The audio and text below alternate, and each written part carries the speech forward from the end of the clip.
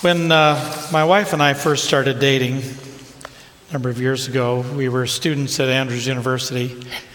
We actually had our first date during the fall quarter. It was on a quarter system, I think it still is.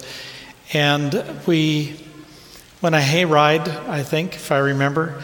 And she told me, I thought very clearly, that she really wanted to date around, which I took as a very clear message that I didn't need to ask her out again. And I didn't ask her out for quite a period of time until the spring. And finally, she got the message to me that she would, in fact, like to go out again. And so we began dating full-time in the spring of our freshman year. We got engaged at the end of our junior year. And you know what it's like when you're engaged. It's a very serious time. Every fight now becomes one where you say, is this a deal breaker? Can I put up with this? Can we sort of reconcile through this? And we had a big fight our senior year. I don't remember what it was about. And we went our separate ways. She went to the girls' dorm, Lamson Hall. I went to the boys' dorm, Meyer Hall. And it was serious. We didn't know if we'd survive this thing. So she gets up to her room, and a little while later she hears something over the PA. Mary Lynn Smith, please come to the lobby. Smith was her maiden name. And she thought, well, he's come back to apologize. And so she came down to the lobby, and I wasn't there. And she thought, well, maybe he got cold feet. So she plucked up her courage. She went over to the boys' dorm across campus. And I was an RA that year. I was on the ground floor. She knew which window was mine. So she knocks on my window. I open up the curtains, and I think she's come to apologize. So she motions for me to come to the lobby, and we sit down, and we kind of work our way through all of that. She believes, and I've come to believe it myself, that voice over the PA was God's voice.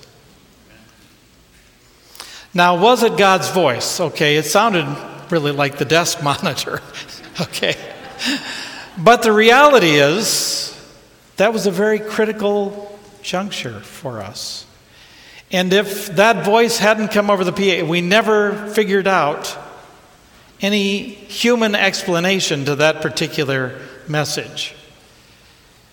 And I think, in fact, God was in that in some mysterious ways, and that's the way it usually goes.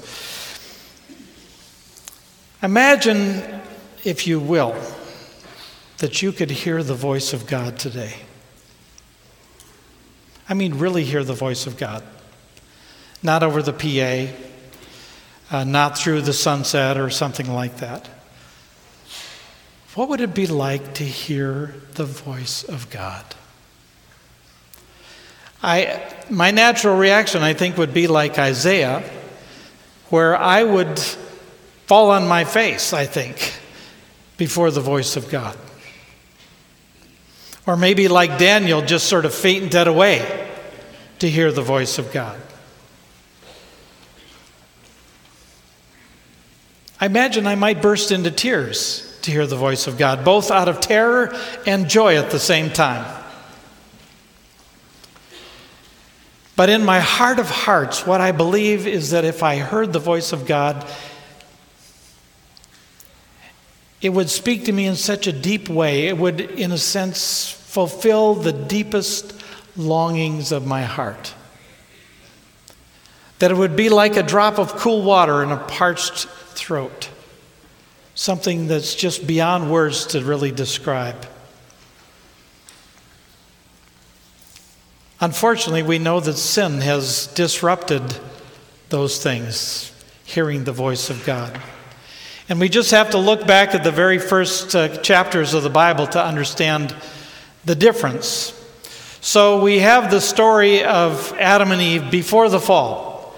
And we know very little of what happened, except for the fact that God would meet with them in the cool of the day. Now, for those who have kids, you can kind of imagine this, and then if you're a teacher, you might go the steps that I've gone with this.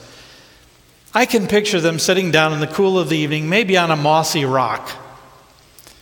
And Jesus says, "So what'd you learn today?" And I somehow in my mind's eye picture Eve like an excited child saying, "Well, I saw a hippopotamus today for the first time. And it was so funny. I never knew you had such a sense of humor. You know, its ears twirled around, its tail twirled around, and it's just so unbelievably funny."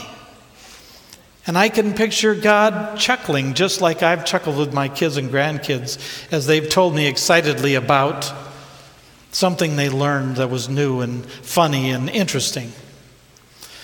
But we know that sin came in and the story changed and the picture changed.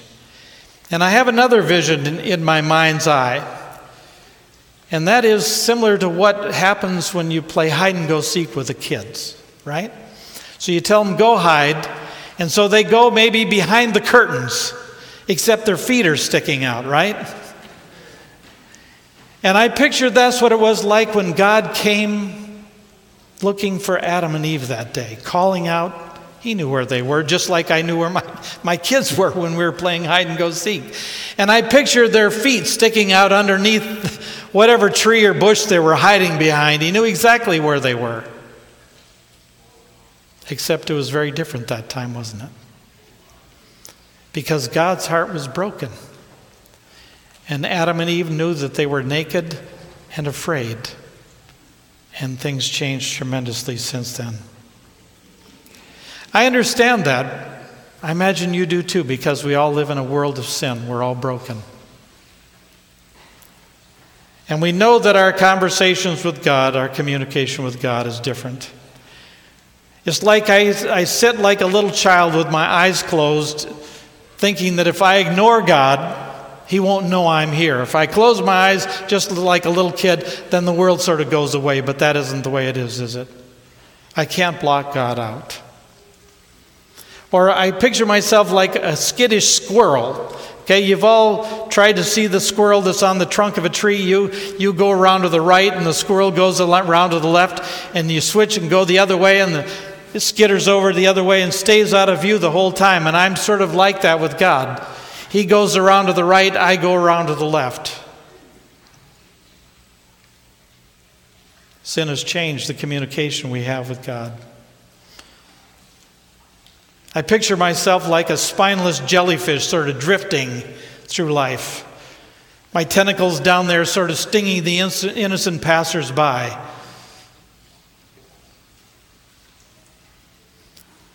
There's a story in the New Testament that I think is an interesting illustration of God's voice, God speaking to us. You remember the story of the Mount of Transfiguration. So, to set the stage, in Matthew chapter 16, they're at Caesarea Philippi up on the coast. And Jesus says to his disciples, "Who do men say that I am?" And Peter, we know, eventually confesses that you are the Christ. Jesus said, "Flesh and blood has not revealed that to you." And then Peter, a little later, gets a rebuke saying, "Get behind me, Satan." His head had to be spinning that day. But God, in his mercy, invited he and Peter and James and John up onto the Mount of Transfiguration. And when they got there, we all know the scene. There's Moses and there's Elijah, and the glory of God is surrounding them. And it says in the book of Luke, as he accounts the story, it says Peter didn't know what to say. But that never stopped Peter from saying something, did it? Literally it says he didn't know what to say. And so he starts babbling. I think he said whatever came to mind. And so he said, we need to build three booths here to memorialize this. One for Moses, one for Elijah, and one for you, Jesus. And he's going on. And it's interesting, God has to interrupt him. It says, while he was yet speaking, the voice of God came and said, "This is my beloved Son. Listen to him." Now, I don't know about you, but I've done a lot of babbling in my life. Sometimes to fill the silence, sometimes because I don't know what to say. It is usually not very meaningful or very helpful. And sometimes God has to interrupt me as well. And yet, in spite of sin, in spite of the brokenness of our communication with God, don't we all long to hear the voice of God? Don't we all wish to hear that guidance, that counsel, that comfort? We picture it like the breath of Aslan giving us courage for whatever lies ahead.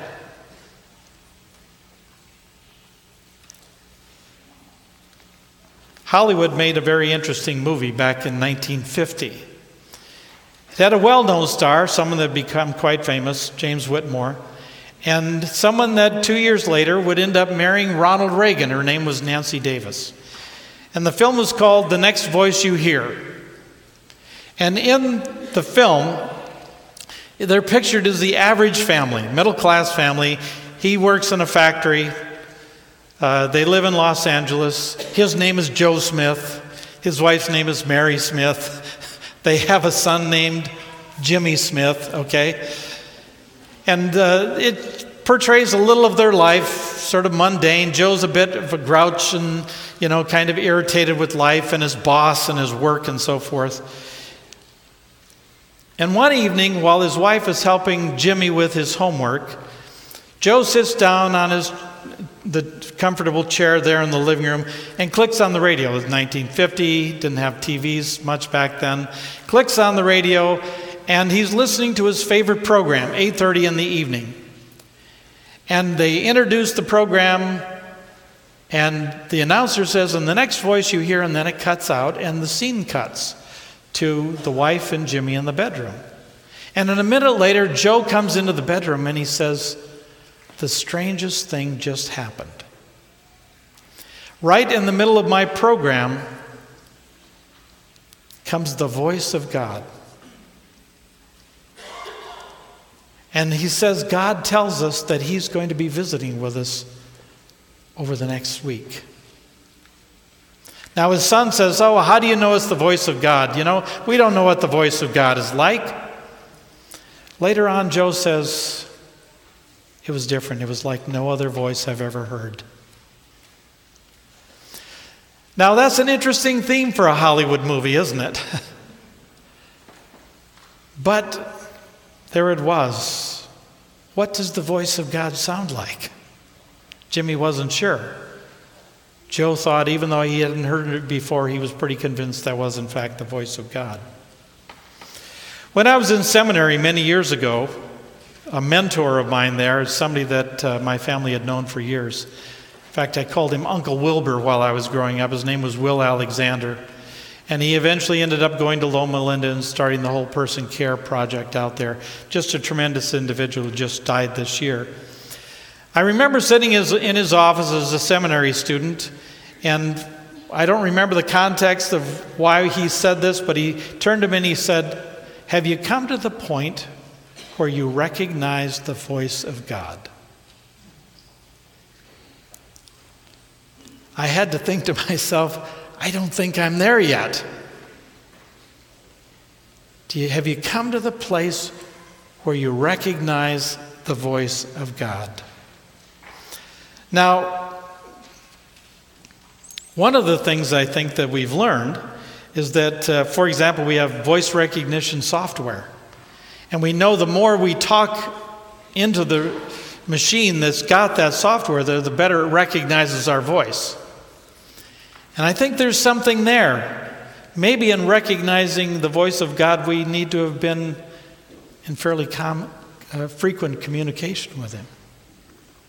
An interesting thing happened when we moved to Orlando in 1992. We had very good friends. In fact, the woman was my wife's roommate in college. Sue Zadoon was her name at the time. It's now Sue Black. And we kind of followed them through the years. You do that. You have one or two friends from college that you kind of keep track of. And so at one point, we actually lived in the same town, went to the same church.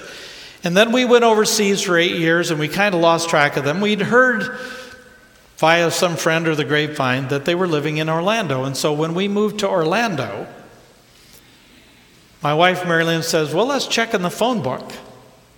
I thought, well, Peter Black, that's a pretty common name. I wasn't too hopeful. And so she goes to the phone book, and believe it or not, there was only one Peter Black in the whole Orlando phone book. And so she takes the phone, she calls, and when someone answers the phone on the other end, she says, "Sue?" And the voice on the other end said, "Mary Lynn?" They knew each other so well that it took one word and they recognized each other's voice. I think that must be the way it is with God. The more we talk, the more we'll recognize, the more we'll understand. But Will Alexander's challenge to me, have you come to the point where you recognize the voice of God, raises some important questions. First of all, why do I want to hear the voice of God? Now you say, well, that seems obvious. I mean, we need guidance, we need hope, we need whatever. We just need to know He's there. But we also know that we might not have the best of motives or might not use it in the best way. Dick Wynn, who was the editor of Insight many years ago, I remember wrote a story telling about a couple that came to him for premarital counseling, and they wanted him to marry them. And he did some premarital counseling. He said, "I don't think you ought to get married. I'm not gonna perform the wedding." They said, "Well, God has told us that we're supposed to be together, and so we'll find somebody that will." And so they went off and they found someone. A year later, they came back to him, and their marriage was falling apart. And what had happened is that they heard the voice of God, they believed, but they expected that meant God was totally responsible for the success of their marriage.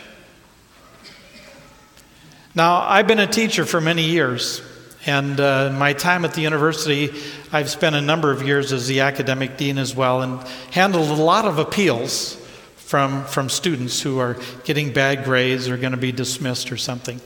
And I can't tell you the number of times that I've had students say to me, "God told me I'm supposed to be a nurse." And yet they were here because they're flunking out. Now, what I wanted to say to them, did God also tell you to study harder? I didn't say that. But we sometimes use the voice of God, maybe to take the place of the work we ought to be doing or the effort we ought to be putting into it. Our motives, just because we feel we've heard the voice of God, is not the bright and shining path to success, as that young couple getting married found. Another question that comes to my mind in thinking about Will Alexander's question about recognizing the voice of God: what if I haven't heard the voice of God? Now, I know some people, they hear God speak all the time. I also know people that have never heard the voice of God. Is there some defect in their relationship? Is there a distance that's there, perhaps? What's the problem? And what do we do with the silence of God? Have you ever experienced the silence of God? It's a pretty scary thing. Even for those who have had God speak to them at a given point in time, may have a drought for a long time afterwards. Philip Yancey talks about that in his book, Disappointment with God. He says, it's like the Old Testament. It starts out with fire and thunder and earthquakes and lightning and pillars of cloud and fire, and then the further you go into the Old Testament and the history of Israel, the less and less God speaks until you finally get 450 years of silence until John the Baptist. He said that's like that in so many Christians' lives. In the early days of their relationship with God, there are answers to prayer and remarkable things that happen, miracles maybe even, and then over time, it seems as though God is less direct. He's more hidden. How can I recognize the voice of God if I can't hear it? Now, I must confess that I did hear the voice of God one time. After we got married, my wife and I spent the first year of our marriage in the country of New Guinea as student missionaries. I had graduated as a psych major. My wife was a nurse. I thought I was going to be a psychologist, and one day we were in the middle of the jungle, the airstrip a mile this way and the village a mile that way, and a little path in front of our thatched roof house. And I was sitting on the little porch in the front of the house praying about the future. And I heard clearly a voice that said, "Go to the seminary." It wasn't an audible voice. I didn't expect anybody that was sitting next to me would have heard it, but it was a very clear voice. The interesting thing is, that's the last time I heard God's voice. 47 years. And out of 68 years of life, I've only heard him once. What does that mean? Why has he spoken so little to me and so much to somebody else? Those are all important questions, I think, that we have to be able to answer if we're going to think about the voice of God. So how does God speak to us? I think the most common way, and we all know this, is through Scripture. I mean, it's interesting, isn't it, that Jesus is called the Word. Now, there can be the written Word, but there's the spoken Word. And I think it's interesting for us to take a look at some of the stories where Jesus spoke and to see what they can say to us. The first one is found in Matthew chapter 8. It's a well-known section of the Bible. We've just finished up having the Sermon on the Mount, and Jesus starts a series of 9 miracles, mostly with very marginalized people. The first was a leper, then a centurion, then a mother-in-law. We know how marginalized mother-in-laws are, and so forth. People that are unclean, people that have self-inflicted wounds, all those things. And right in the middle of that, one long, hard day, Jesus and his disciples get in a boat and they sail off. And Jesus is so exhausted that we know the story. He falls asleep in the back of the boat. Matthew chapter 8, starting with verse 23. Then he got into the boat and his disciples followed him. Suddenly a furious storm came up on the lake, so that the waves swept over the boat, but Jesus was sleeping. The disciples went and woke him, saying, "Lord, save us. We are going to drown." He replied, "You have little faith. Why are you so afraid?" Now, we can read that story and we know it. We're very familiar with it. We can hear the words even as he speaks it among the winds and the wave and all the crashing and all that stuff. But if God is going to speak to us, what does that say to us? What do we hear when we hear those words that apply to us? Why are you afraid? Where's your faith? Don't you trust me? Do you know that if you're in my care, you're in God's care? There's all sorts of messages that come to us from that. We can't just read the stories of history or stories of blessing. We've got to see stories of application as well. Right in the middle of the Sermon on the Mount in Matthew chapter 6, we have a very interesting couple of verses that are part of Jesus' sermon. Matthew chapter 6, starting with verse 25. "Therefore I tell you, do not worry about your life, what you will eat or drink, or about your body, what you will wear. Is not life more than food, and the body more than clothes? Look at the birds of the air. They do not sow or reap or store away in barns, yet your heavenly Father feeds them. Are you not much more valuable than they?" How many times have we read those words? And they're encouraging. But do we hear God saying them to us? Can you hear his voice? Aren't you more valuable than they? The voice of God in Scripture, a very powerful thing. Nicodemus, interesting story. A Pharisee comes to Jesus in the night, and he Wants to, you think about what's he doing there at night, first of all, and I think we all understand what that means. He was worried about his reputation. He was a man of power and position. And he wants to ask Jesus some questions. It's found in John chapter 3. And again, we want to not just hear what Jesus says to Nicodemus. We want to hear what he says to us.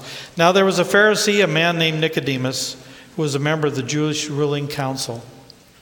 He came to Jesus at night and said, "Rabbi, we know that you are a teacher who has come from God, for no one could perform these signs you are doing if God was not with him." Jesus replied, Jesus' voice, "Very truly I tell you, no one can see the kingdom of God unless they are born again." He's saying, Nicodemus, you've set the bar too low. Your expectations are meager. But what does he say to us with those words? You must be born again. You got to start over, folks.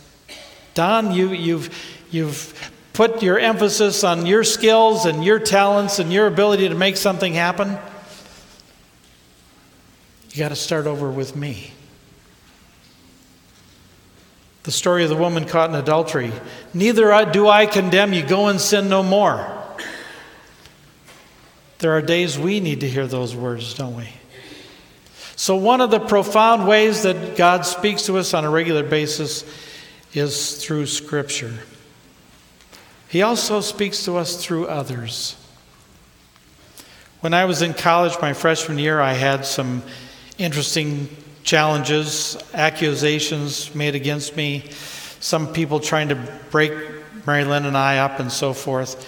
And a friend wrote me a note at that time. It was a quote from Plato. It says, "When men speak evil of you, live your life so no one believes it." I believe that was the voice of God that day. I needed it that day, and I've needed it ever since many, many times. God uses other people, doesn't he? Words of counsel, words of encouragement, words of hope. The last year that we were at Andrews in our undergraduate time there, Morris Venden came and had a week of prayer. I believe that Morris Venden was an instrument of God. For the first time, I understood righteousness by faith and what Christ has done for me. Amen. God used others to speak. He uses circumstances as well. When my wife, who grew up as a farmer's daughter in the state of Iowa, everybody from her academy that was going to college went to Union College. It's just the way things happened. She was dating a guy that her parents wanted her to think about in different ways. And so they said to her, "Well, why don't you go to Andrews?" Well, she'd never been to Andrews. She didn't know anybody at Andrews. That was not a particularly attractive thought. All my friends are going to Union. And they said, "Okay, well, let's just drive out there." And so they drove to Andrews one weekend. They looked around. They had a pretty good experience. And while she was there, they picked up an application. And they said, "Okay, let's make this a test." So she said, "Okay, and it was August, okay? School was soon to start. If I send this off, and the deadline is in like a short period of time, within a week or two, if I hear back from them by, a week from Sabbath, I think it was, then I'll go if I get accepted." Well, she knew the time was so short to get that processed and so forth just wasn't going to work. And yet every day she came home from work, she would go out to the mailbox, peek in there, no letter, no letter, no letter. It finally came down to the very last day in the test. It was a Sabbath. They got home from church. She looks in the mailbox, and guess what's there? An acceptance letter from Andrews. And she had to reluctantly stick to her word, and the rest is history, as I would say. I would have never met her otherwise. God uses circumstances, doesn't he? Those open and closed doors, those other things. God speaks to us in so many ways. But the interesting thing, we can never really predict. God never acts the same way twice, does he? The story of Elijah is an interesting example of that. So, he's on Mount Carmel, and the great miracles that happen there, fire coming down, burning up the rocks, lapping up the water, and all of that stuff. And he could easily think, God's in the fire. And we know the story how Jezebel threatens his life. And all of a sudden, this brave man that stood up against 850 prophets of Jezebel and Baal runs for his life.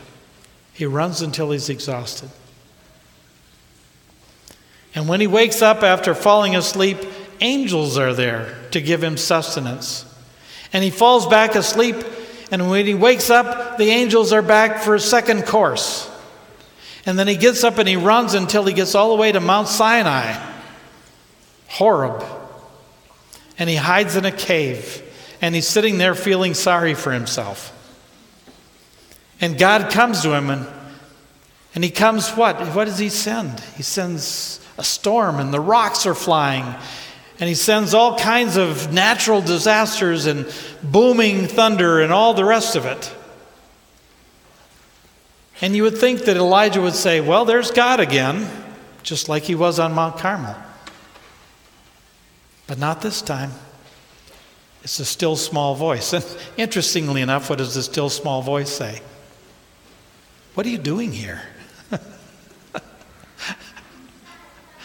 Now it's interesting, and I love the grace of this story, because God had way stations along the way, gave him sustenance to run away, and then said, what are you doing here? God doesn't speak typically the same way twice.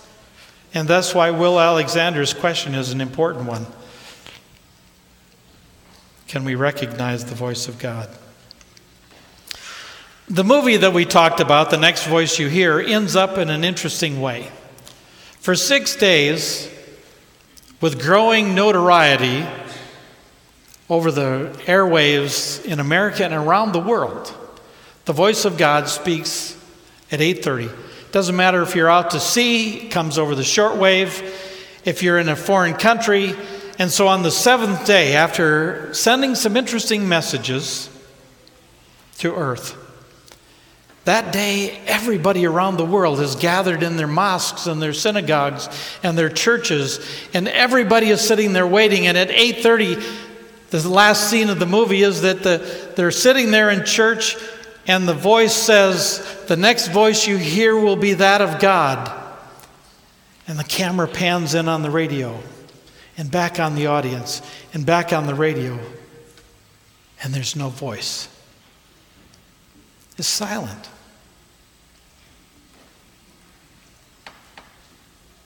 What do we do?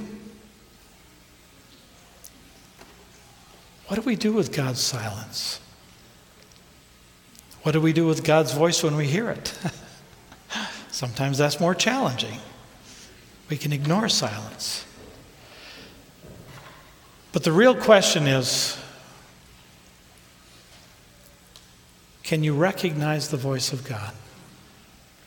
When you listen, when you're in nature, can you hear the voice of God? If you listen, do you hear it in a sermon like Morris Fendon?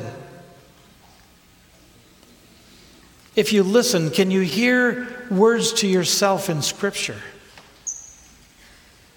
Not just to Nicodemus, not just to Peter, but what do they say to you? Does God's voice speak to your heart of hearts?